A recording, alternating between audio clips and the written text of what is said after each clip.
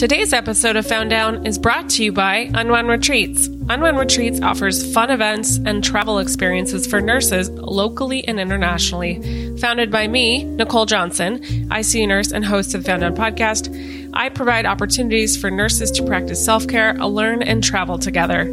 These last 2 years have been brutal in healthcare, and why not give yourself the gift to unwind, learn, and grow? Previous guests have loved the experiences, especially because you can just show up and know that everything will be taken care of. Unwound Retreats is offering exciting and luxurious retreats in Morocco and Mexico.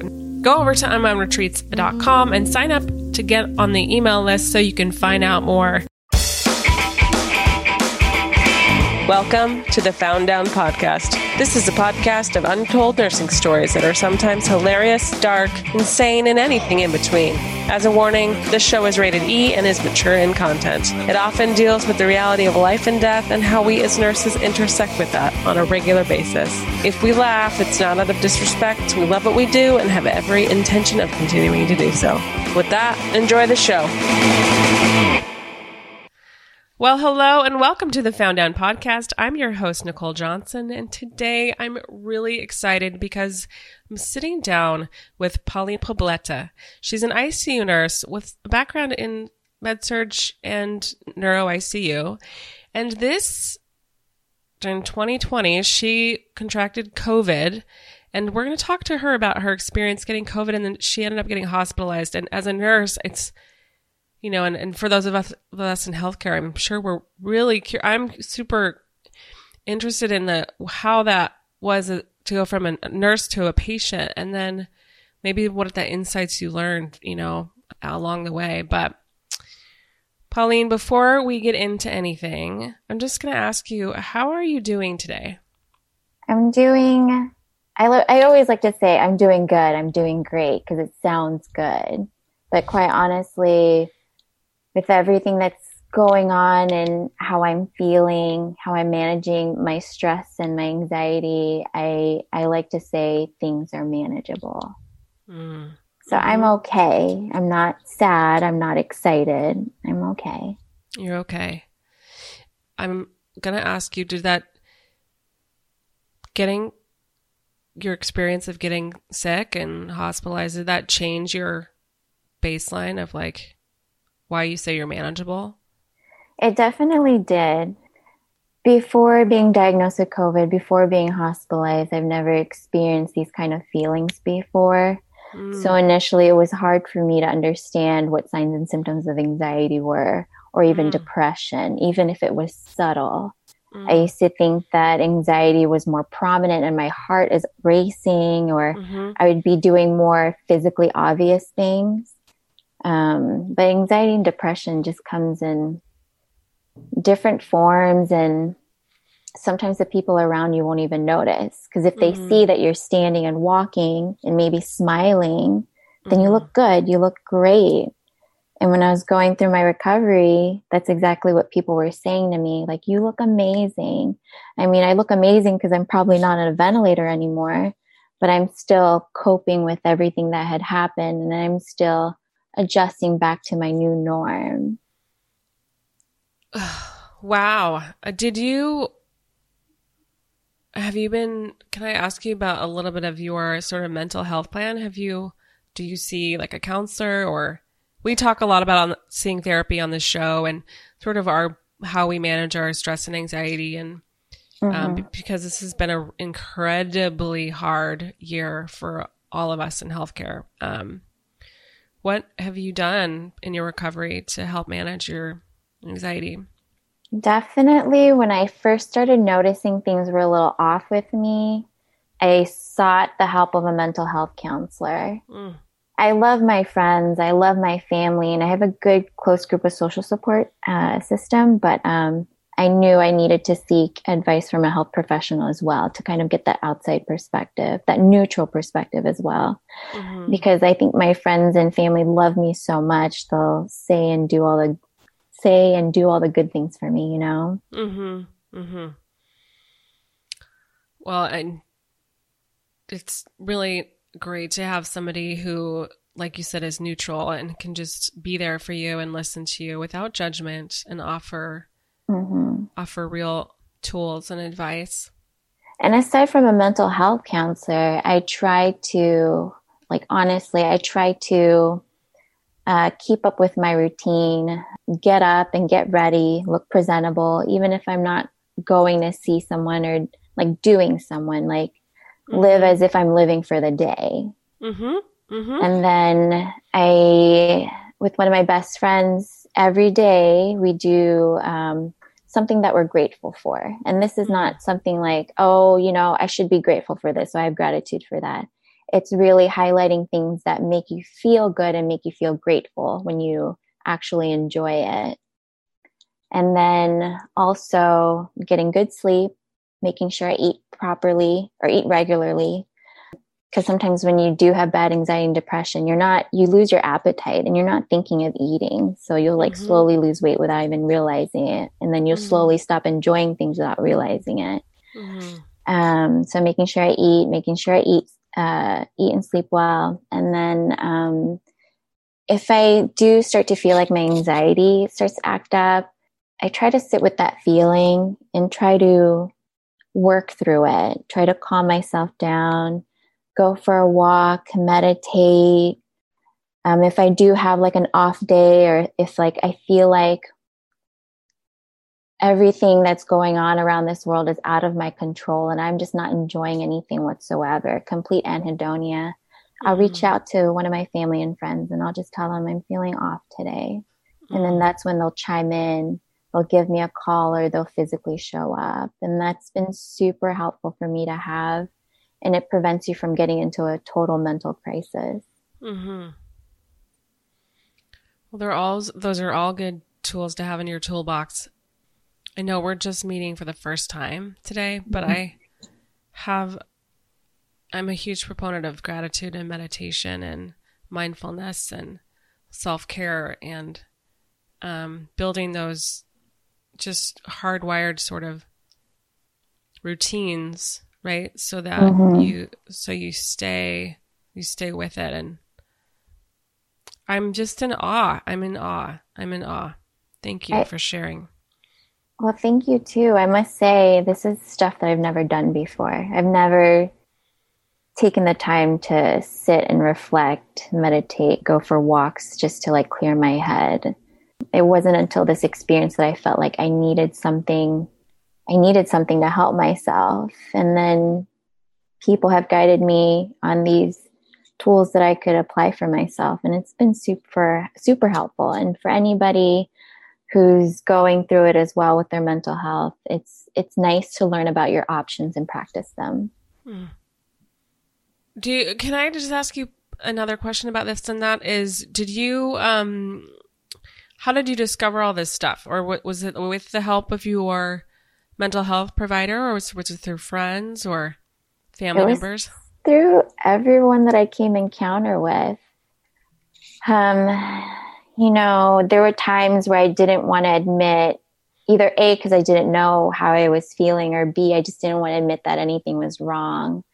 Like I was a person that could just look at a problem and be proactive about it. This was just the first time in my life where things were just happening and I couldn't understand what was going on.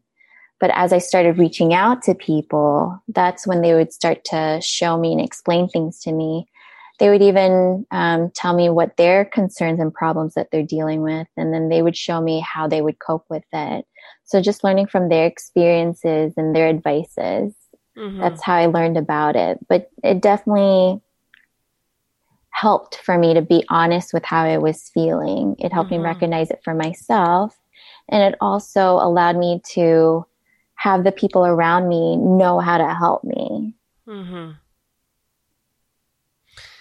We talked a little bit about this on our show, about not today, but about how, it's good to just say how you really are, like especially during this time of pandemic maybe I guess if you don't want to unload like how you're really doing, like, oh, I'm fine, but really, is everybody fine? Are we fine? I don't know, it's like, I don't think we are. I don't know. As a collective, I don't think we're fine. I agree. Nothing's normal. Nothing's ever been normal. As soon as I got out of the hospital, I was seeking for everything that was normal again. And I was working towards being as normal as possible. But the truth is, nothing is. And everybody's coping with it. Everybody's going through it. So I think it would be awesome for us to just recognize and help one another. Mm. So, Pauline, can you take me back to when you got diagnosed with COVID and like what I know this is probably going to be hard, and I just appreciate you for opening up about this, but like when did you get diagnosed and what led you to going to the hospital and sort of what was that experience like? So I think what was also unique to my experience was being diagnosed early in this pandemic, and then as a nurse being admitted into the same ICU that I work in that cares for COVID patients. I started feeling symptoms early in March, and I remember it was like questionable body aches. And then come March 15, it was like full-blown body aches, fever, malaise. And I'm the type of person, I don't really get sick.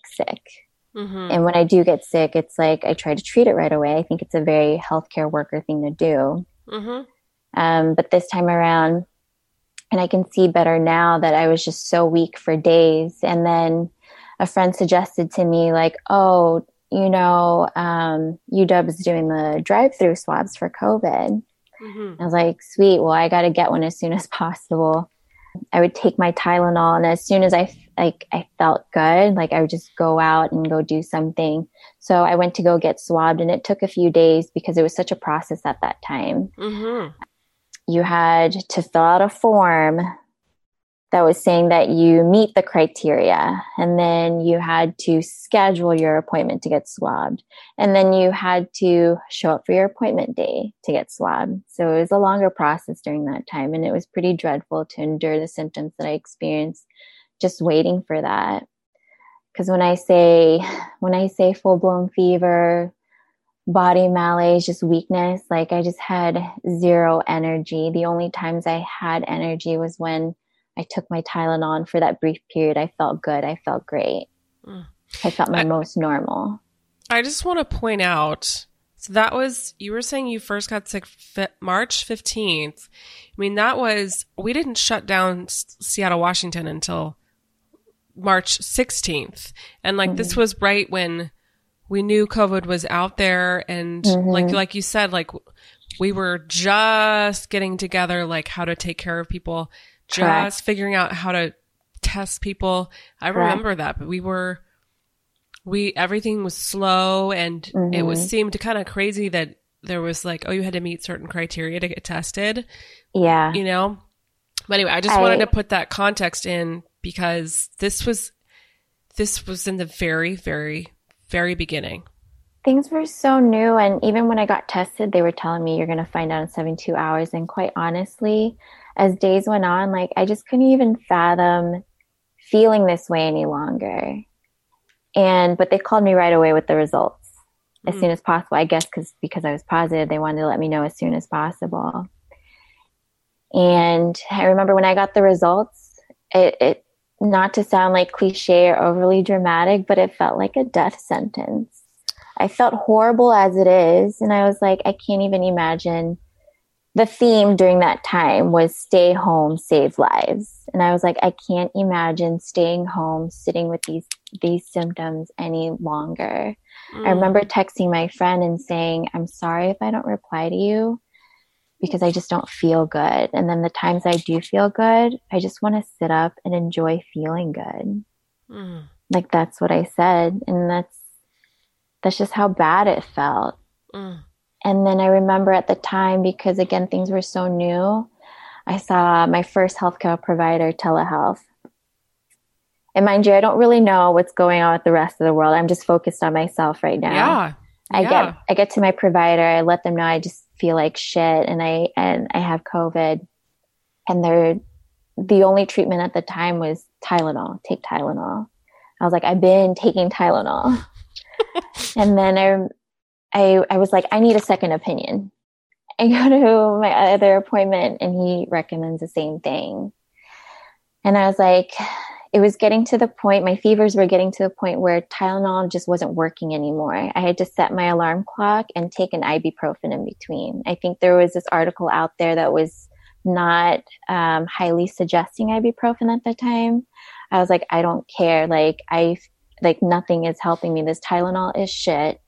And I'm melting these ice packs almost immediately.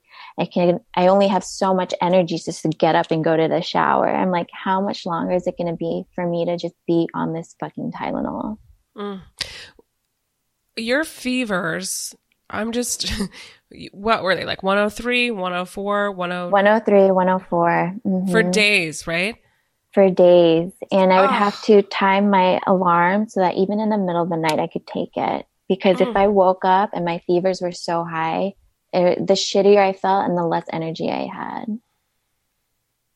Wow. Your body was certainly working super hard fighting the virus. And the only things that we knew at this point was, you know, people are getting sick and people are dying. I didn't know how this virus was going to affect me. It's not like another kind of virus where you can kind of predict what was going to happen, or you could just go get an antibiotic for it. Everything was just so new. There was just so much uncertainty. That sounds really, really, really, really scary. Yeah, it is, because I think for someone like me in the healthcare, like, you're trying to think in your head, like, what else can you do? And you're trying to do all the right things. And then you try to seek out professional help, and you know, everything's so new, they don't even know what else to give you. So it's like, what else do I have to work with here? And then I remember, so I had been home for about a week feeling shitty, and my fevers were getting worse and worse. And then this is when I realized, like, I need help. I need more than what I'm doing right now. I remember, like, you know, I was shaking and I thought it was just a fever. And I was like, I got to go to the shower and I got to go cool off my body. I'm like shaking to the bathroom. And I remember it was just, my heart rate started to spike up when I was walking to my bathroom, and I was just getting short of breath. And I was like, just get in the shower and cool off. Like, this is just like hyperthermia. I like cool off in the shower and I'm still shaking and it's uncomfortable. I try to quickly put on my clothes back on, and then I look in the mirror. And then I realized, like, I'm so pale. I'm so gray. And then I was like, I don't think this is just from the fever. And then I try to, like, even just like I just remember how I was breathing. And I was like, I just have to go. I have to go to the couch. I couldn't lay on my right side. I couldn't lay on my left side. I was just trying to get my body to calm down, because sitting up was not helping me. Like, I had to lay back flat, and it was the only way I could breathe at the time. And then my heart's still racing, and I finally text my aunt and my uncle, who are nurses. And I was feeling guilty for a split second, because I was like, you know, they've been checking up on me for a while, but I've been so sick and I haven't really been telling everybody what's been going on. I just had no energy. Yeah. And then I finally told them, like, hey, I've been sick for a while, and I think I need to call EMS. Like, I'm tachypnic, I'm tachycardic, I'm super short of breath. Like, that's the realization of all these symptoms that I've been probably feeling for a while, just never really acknowledged it, because I'm thinking that I'm doing all the right things and trying to survive. Then I realized that, like, no, I need real help. So, and you were alone in your apartment or wherever, right? Like, I'm alone. And this is what I tell people this is what I tell people if they have COVID and have to stay home. I always say, just have someone check in on you. Have a second set of eyes. Like, no, they can't go up to you and, you know, see how you're doing. So have them check in on you and see how you're actually doing. Because I did have friends like ordering me food to drop it off. I had friends drop off food, but then when they would see me after I've taken Tylenol, after, you know, when I start feeling good. Yeah. But really, I would go back and just lay back on my couch. Mm. And yeah, that's what I wish I would have done differently. I wouldn't have tried to feel like I was doing everything right. I was doing everything that I could. I wish I had a second set of eyes on me. And during this week, I had been not stomaching food. People asked me, like, how was your sense of smell and taste? I was like, I barely ate. And no, I wasn't smelling anything. I didn't want to smell my vomit. I didn't want to smell my diarrhea. Like, no, I didn't want to smell anything. Yeah. So it sounds like you had all the symptoms. And gosh, I just want to say I'm sorry you were feeling so awful. It sounds like hell. It was definitely hell for me personally. So you call EMS. Do you call EMS or does someone else call? I do call EMS. So I'm actually able to, I was still able to talk. Like I still had, like, my mind was still working pretty well. I was just super exhausted and short of breath. As I'm laying flat, I tell them, like, I need them to come up to my apartment, and I give them details to make it as easy for them to come up to my building, make the transition as smooth as possible. I'm like, you're going to have to bring the stretcher up. I'm laying flat on my bed and I can't sit up. Like, you might need to transfer me. So make sure, you guys will be able to, you have the stuff you need and you guys will be able to carry me over just in case I can't even move over. So they do that. I let them know, I'm COVID positive so they can take the precautions that they need. And then they bring me to the ER. And I remember I passed by one of my friends who had been delivering me food, and we just saw each other and we just, like, felt so bad because we knew that it got so bad that it came to this point. And then I knew they were going to have to draw labs. I knew they were hooking me up to the monitor. And when they hooked me up to the monitor and they told me my sats were in, like, the low mid 80s, I was like, that's not good. I wonder what my ABG looks like. Right. What's your PaO2? Exactly. Mine was actually 64. I remember. Oh, I remember all the bad stuff. I couldn't remember the good stuff. I was just so focused on what was wrong and needed to be fixed. Okay. So when I heard those numbers, I was just like, worst thing they can do is intubate me, right? But I'm still talking here, so everything's all good. Mm-hmm. I remember telling my ER nurses, like, I haven't been drinking for days. Like, good luck trying to get blood from me. Good luck trying to get an IV in me. And then when they wanted to take my x-ray, they wanted to sit me up for my x-ray.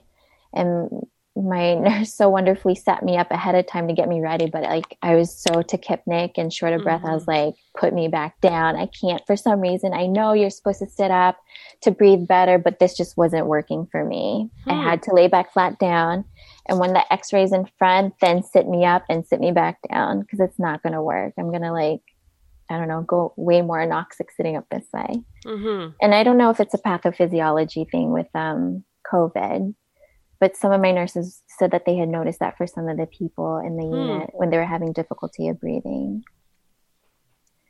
So the whole time I was in the ER, I was like, well, they're going to have to bring me to my unit because we're taking care of the COVID patients in my unit.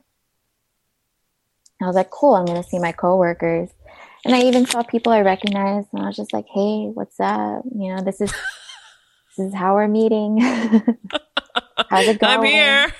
Exactly. I think just trying to make light of the situation, even though I was very afraid for the possibility of worst case scenario being me being intubated.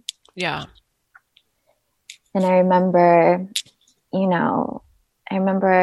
as I was laying in the hospital bed thinking of nothing and just like how much it just sucks to be like this right now. And then I could hear on the outside of my door, they're talking about the results of my x-ray. They're talking about my lab work, and they're talking about how intubating early was the best way. It was the best way to treat patients right now. And words just started to go away, and all I could think about was they're going to intubate me. They're going to intubate me. They're going to intubate me. I was in so much shock. I texted the first 3 people on my messages, like, they're going to intubate me. They're going to intubate me. They don't even know what I'm talking about. Like, I just need to like yell and talk to somebody that they're going to do the thing that I never wanted to happen. Because being in healthcare, working in the ICU and caring for patients on the ventilator, like, I know that sometimes they stay on the ventilator longer than expected. Mm-hmm. Or sometimes they don't even wake up. Sometimes there's complications in between that we don't expect to happen, and it just happens. Mm-hmm. So it's just a huge uncertainty. And because this virus was so new, I didn't know how it was going to affect my body. It's already making me feel bad, very bad. I didn't know what was going to happen. And all I knew at the time was people were getting sick and people were dying.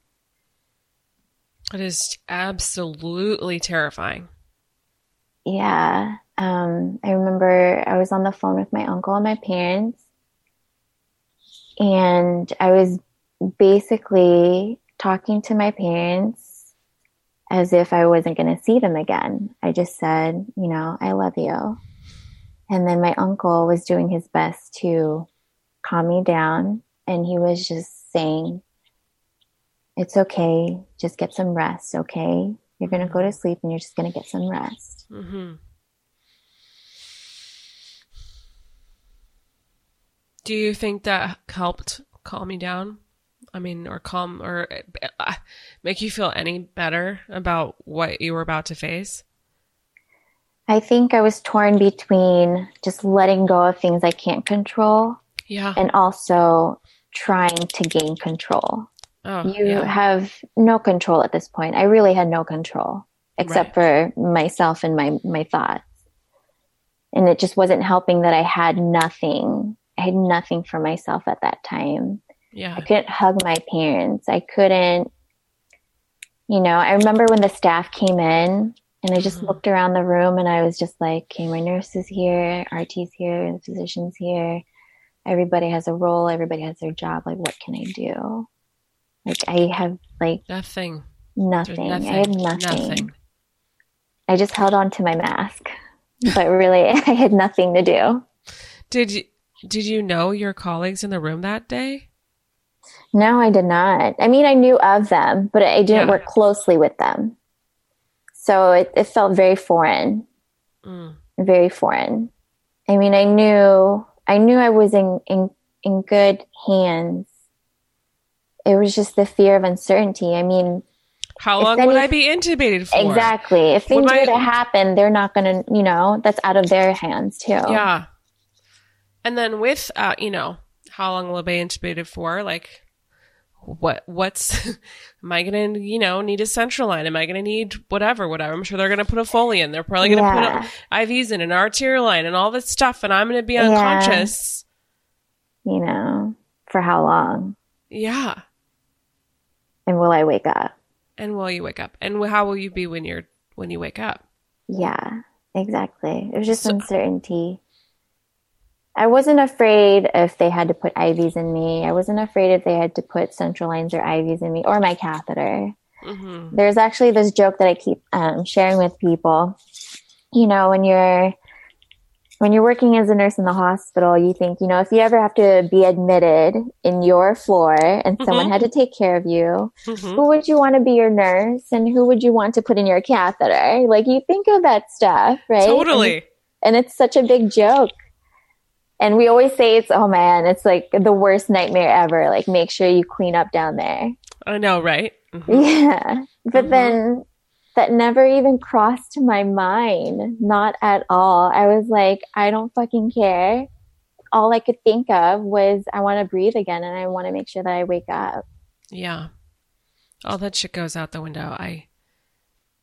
On some level, that's comforting to hear you say that.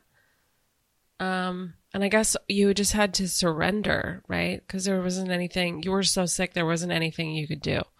Yes. And at that letting time, go of that control. Oh, sorry. Go ahead. I didn't mean to interrupt you. Yeah, no, definitely letting go of that control. That's very hard for people to do, especially when you're so in control of your life. And at the time, I mean, now what we know about COVID is late intubation and high flow oxygenation, but at the time they didn't know. So they intubated you. Yes, they did. They did. And I remember the first time I woke up, I was really bronchospastic. Oh. And breathing through that ET tube was like breathing through a martini straw. And people always want to know, like, what does it feel like? I always describe, just blow out all your air from your lungs, cover your mouth, and try to breathe through your covered face. That's how narrow it was. You can't breathe. Doesn't even feel like you're breathing. And it could also be because my lungs just felt so stiff. But it doesn't feel like you're getting enough air. So I remember I woke up so bronchospastic. And I was like, this tube is like, I can't breathe air from this tube. And I just grabbed onto this tube because I was thinking in my head, like, will it be easier for me if I just pull it out? If I just pull it out, is it going to be easier? Is my airway going to be bigger? Am I going to have more airflow? Am I going to be ventilating okay? I just kept coughing and I was just more and more panicked. And I remember my coworkers ran into the room and they're just trying to reason with me. They're like, don't do it. Don't do it. You don't want to do that. Don't do it. Did they give you like a whiteboard to write down stuff on, or like say Heck yes, they did. Heck yes. What I love about them is, so this surprises me too. They trusted me out of restraints. And they gave me a whiteboard to write on. And I love it because I was able to communicate with them very well. And also because we can share funny stories with it. Mm-hmm. I remember I kept saying I was anxious for one thing. I kept saying anxiety, give me something for anxiety. Because every time I wake up, like I'm freaking out. And then another one was, I remember one of my good friends who was an RT came in and he was talking to me about the latest and the greatest gossip. I guess just trying to distract me. And I would write on the board like, ooh, tell me more. That's so funny. Oh yeah, so and so got fired today. They didn't, or not like fired, but like maybe their patient fired them today. Yeah, I'm like, oh, go figure. I totally agree with that. I see why they're like that. Or like, I remember I had researchers asking me all of these questions, and I was just thinking like, holy shit, I'm trying to survive on this ventilator and you're asking me all these serious questions. Is it really relevant right now? And I wrote on the board to one of my friends, I was like, I'm tired of these long ass questions. Like, this has nothing to do with me right now. This can wait. Yeah. Yeah. Well, they probably advocated for you after that. They were like, don't. Pauline has had enough. You can see her tomorrow. Yeah, exactly. Oh, and then another thing is I had my cell phone with me. I was very attached to my phone. I think because it was just my only outlet at the time. So I was like texting people. And it's funny to look back because it tells a great story of like events that had happened during my intubation days and things that I don't even remember lucidly. But when I look back, I remember them clearly. It was just conversations back and forth. And I was even having some well thought out words describing like how wonderful my nurses are, how I'm doing on the ventilator, or if today was shitty. Were you, I'm just curious, were you like, what are my drip rates at? Like, what's my urine output like? What are my vital signs? Or were you like, I don't care, just take care of me? Oh, hell yeah. I was. I was. And I think part of it was, again, just wanting some control, wanting to know what was going on. Yeah. So I was just straight up like, what are my vent settings? Like, how are my vitals doing? And that kind of like, I would just repeat it in my head and just think that, okay, this is fine. Everything's like steady. Everything's in it, like not bad. And then I remember when people would suction me, I did not enjoy that. Did not enjoy that at all. I mean, one, I knew that my lungs weren't really producing much mucus. Okay. So there's not much to suck. There's not much to suck out. And I was just like, don't waste your time. And also don't waste my breath. Like, don't suction me. I know that's like an immediate thing to do is let's see and suction them. But I'm like, I don't have anything. Like, something about this virus just makes your lungs sound productive, or it makes, but you're not really producing secretions like that. And then can I just say one thing for lay people out there, that suctioning is we were always told as nurses, suctioning is like one of the most painful and difficult things that a patient can experience, because you suck out all the air and that you can it can be painful once you take the catheter down. And definitely. But we always do that initially just in case there's any secretions there. Yeah. That's going to be an immediate relief to them. Yeah. It's going to suck at first, but that's going to be an immediate relief. And then we can hyperoxygenate and do anything else that'll make them feel comfortable. But in this case, I was just too aware that I was just like, just don't do it. It even got to the point where one of my RTs came in to suction me. I was like, just don't. Just don't. I'll help you help me, and just don't. You're like, I've got no phlegm. There's nothing. There's nothing there. Don't even try. And I remember when they were making adjustments on my vent, I wanted more PEEP. I think I could feel when the vent was giving me like an extra push. Oh. And I remember when I got extubated, my lungs just felt so stiff. Even if I was trying to take in a deep breath, it's like my lungs weren't even moving. And I think that's why I felt this type of way when I was on the ventilator. I remember one time my sats were okay, but I just felt like I wasn't breathing. So I was like demanding from my nurses and my RT. I was like, hey, I don't know what's going on, but I feel this way and I need you to help me out. I was like, this night in particular, like I just felt, so I had just vomited. And then all of a sudden, like, I just felt like I wasn't breathing okay. Like my lungs were just having a hard time expanding. And then maybe it was anxiety or maybe it was breathing, but I remember I kept writing on my whiteboard, like, don't look at my sats, like, look at me. And I'm telling you, like, I'm having a hard time. I'm having a hard time breathing. And they were just like, they're playing around with the vent, and it did help a little bit. But I remember I also asked for more medications. I was asking for medications to help me relax, something to help me breathe better, because whatever they had ordered, it just doesn't feel like it's working right now. And then it was night shift, and we know the flow of the night shift is slower.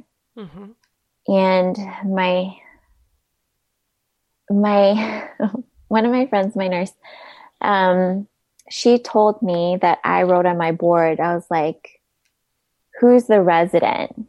Because I don't want to waste my time talking to some dumbass. And I think just because we were just so aware of, how slow it can be on nights, the demands are really high. Skip the steps. Just go to the nocturnist. Just boop. Yeah, exactly. But I trusted them so much. I was asking them for their input, asking them for their help, that I didn't even want to waste my time talking to some resident who I didn't know and who wasn't familiar with me, who probably wasn't familiar with taking care of COVID patients. Like, just at that time, I was just in survival mode. I was like, like, what do you think would help me best right now? Like, we work together. We've done this before, so we can figure this out together. Or let's talk to the attending.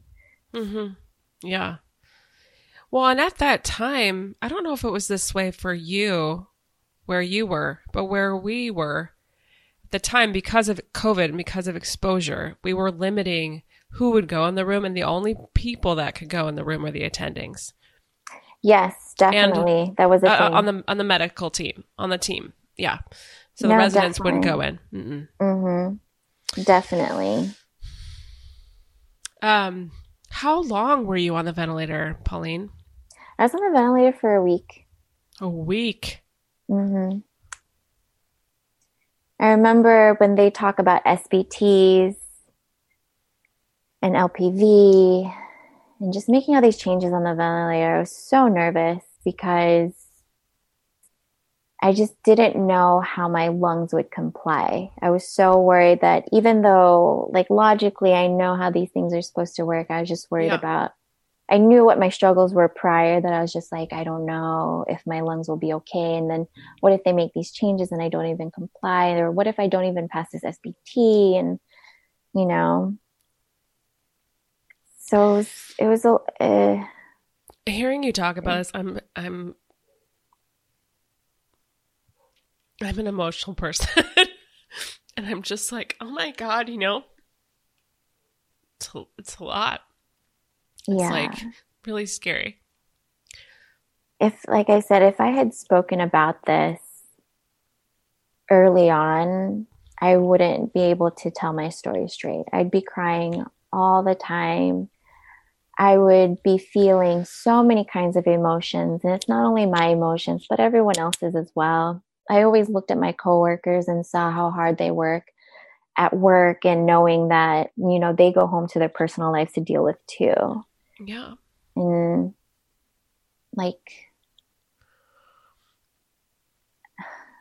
I rarely talk about this. I rarely talk about this part of my life because I love my grandparents and I want them to be remembered for all the good memories that people could have of them. But I also lost my grandparents to COVID. Oh. They were also intubated around the same time as me. So my uncle was my DPOA. And when my grandparents got sick and needed to get intubated, he was managing 3 ventilators. Wow. At the same time. And the day that I got extubated, my grandpa passed away. Oh. And then the next day after that, my grandma passed away. So I used to get super emotional. And this was just another reason why I didn't really talk about it. I used to get super emotional knowing how I felt. Yeah. It must have been harder for them because they just didn't know of anything. They don't know of COVID. They don't know all this medical stuff. They don't know what's going to happen to them. I would cry thinking of how they must have felt afraid, and if they had suffered in any way. And then also my dad was the one to bring them to the hospital. And he had to witness how they had to get intubated. And it's just heart-wrenching for him. And it was heart-wrenching for me too, because I didn't realize my dad had to watch them. I had to tell my dad that that's not how they intubated me. I was fine. I was okay. I was safe. I was comfortable. I don't want you to think that I suffered in any way. But I do think of how my grandparents felt and how scared they must have been. It sounds like it was an incredibly difficult time for your family. It is, and it's made such a huge impact to us. And it's definitely helped bring us closer.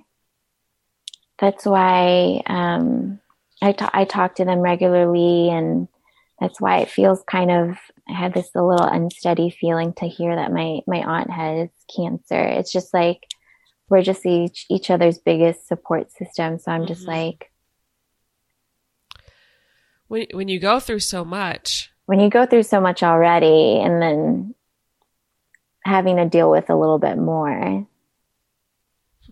You're like, really, God? Yeah.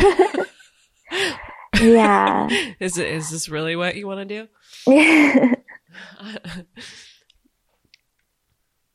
But this virus has definitely impacted my family in so many ways. And my parents and my grandparents live overseas in the Philippines. They've witnessed so much with my grandparents, and then they had this feeling of like, I can't even be there for my own daughter. If something were to happen, I can't even hold her. That would have been so traumatic for them, so traumatic for everyone in my family. Yeah. When I got to talk to my parents again, when I got extubated, my dad felt more at peace when my grandparents passed away because he was like, they're your guardian angels. Oh. They made sure that you were okay. And, you know, to have you back, I feel good. I feel better. It gives me closure in that sense. Yeah. And then, yeah, I pray and thank them for watching over me. I have their picture nearby and I just wake up and greet them. And I think of them. Yeah. I don't know. I'm speechless. Yeah, it's insane. It's such a freaky coincidence. And there's just such madness. And yeah, it's a lot. It's a lot, but I think of all the good feelings and the good things that came out of it. So on that note, yeah, what was your road to recovery like, and how did it change your outlook? How did this experience change your outlook on life? Man, it's recovery has been a roller coaster. And ever since I got extubated, I was so determined to get back to normal, get back to work, do great things again. Yeah. I'm in awe of my coworkers. I want to be back in the workforce. I want to do the same things that they do, if not better. Soon after discharge, I started to notice that I was having forgetfulness, poor short-term memory. I was having like these mental blocks, and the harder I tried to think of something, the harder it was for me to remember. It was hard for me to multitask. I didn't like seeing like people. I didn't like seeing a lot of people. The noises outside in the streets were just overwhelming. Mm-hmm. And sometimes I would just hyperventilate. I think part of it was post-traumatic, and I think part of it was also the infection. Mm-hmm. But I struggled doing basic stuff at home. I remember I was frying an egg on the stove, and I knew the egg was burning, but I couldn't think to pull the pan away or to lower the heat.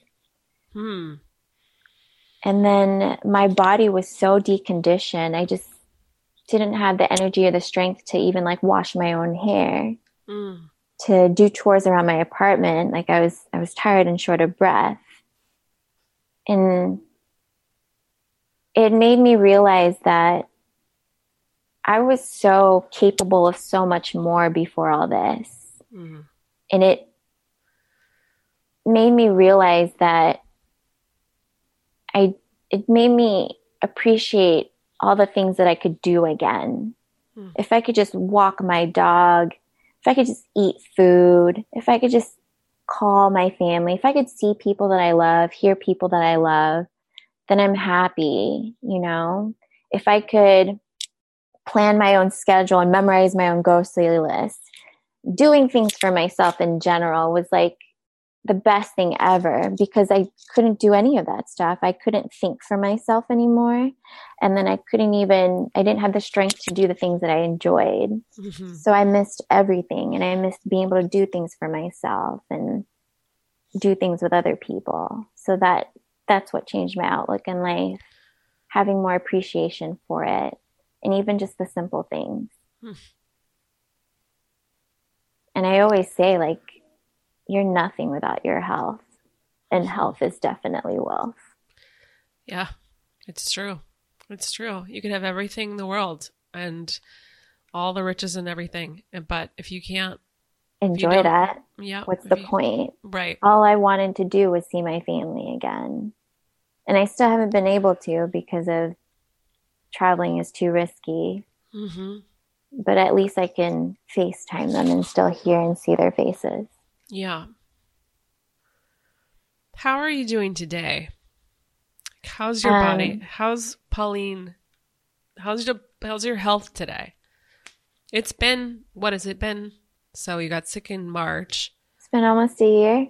Oh my God. So it's been, 10 months since you were sick.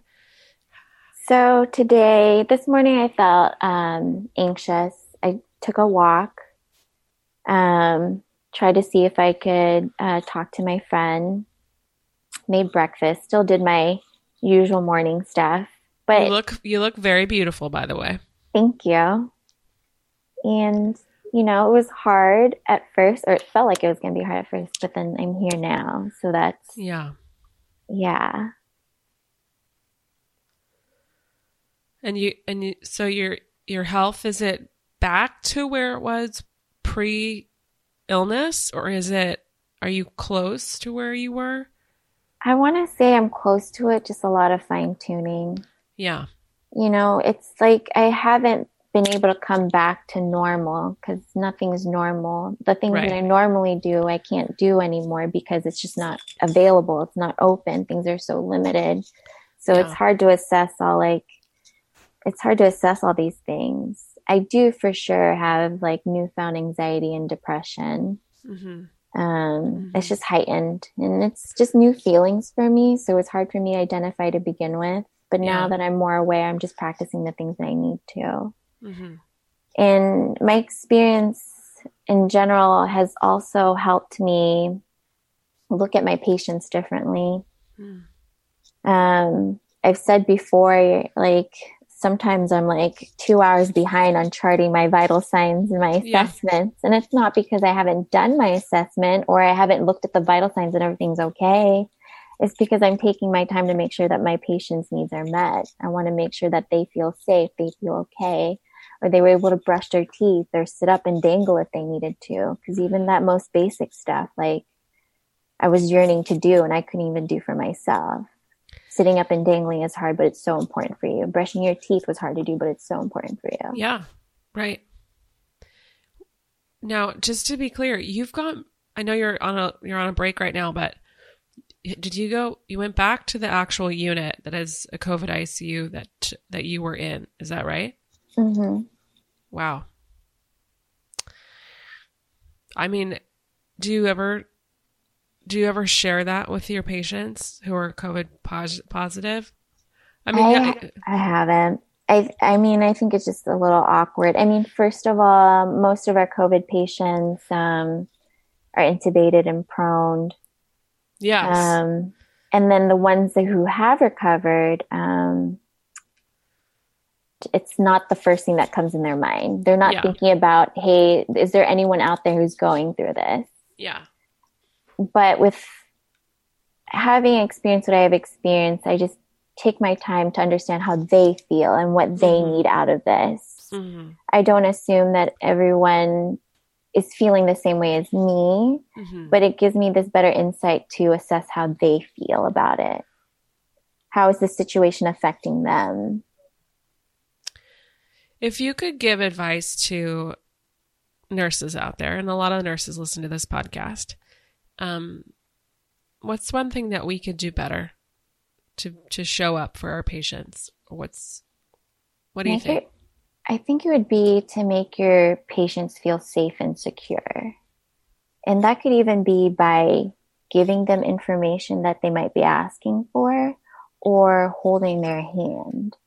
I remember I was so scared one time that all I needed was a hand to hold. I didn't want anyone to talk to me. I just needed to know that something was there. So that sense of safety and security. They have no control over anything and they trust you entirely. And you can give them that sense of security by letting them know that you're there for them and everything's going to be okay.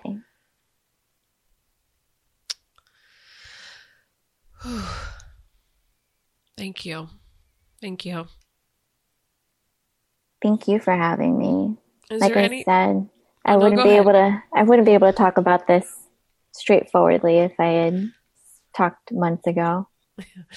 Well, I so appreciate you talking about your story, talking about your experience, and all of your feelings around all of it, and your valuable wisdom for us in healthcare. Do you have any last closing thoughts at all for the show? I think I hope people understand that like COVID is affecting us worldwide. And if you're somebody who's tired of dealing with this pandemic, like so are the frontline healthcare workers who have to deal with this at work, and then they go home and they deal with COVID guidelines. It's like 24/7 for them. And then a lot of people have to pick up extra shifts too because the hospitals need help. Yeah. So I think, we're all in this together. We are. And we all have to do our part. We're going to get through this, but we all have to do our part.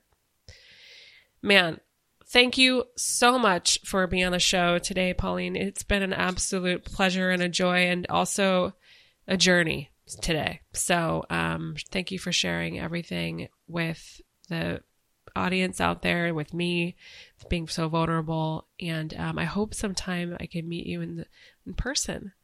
Yeah, that'd be awesome. I think we have a lot of common friends. So I'm just going to close this out by saying, stay safe and stay sane, and we'll see you on the next one.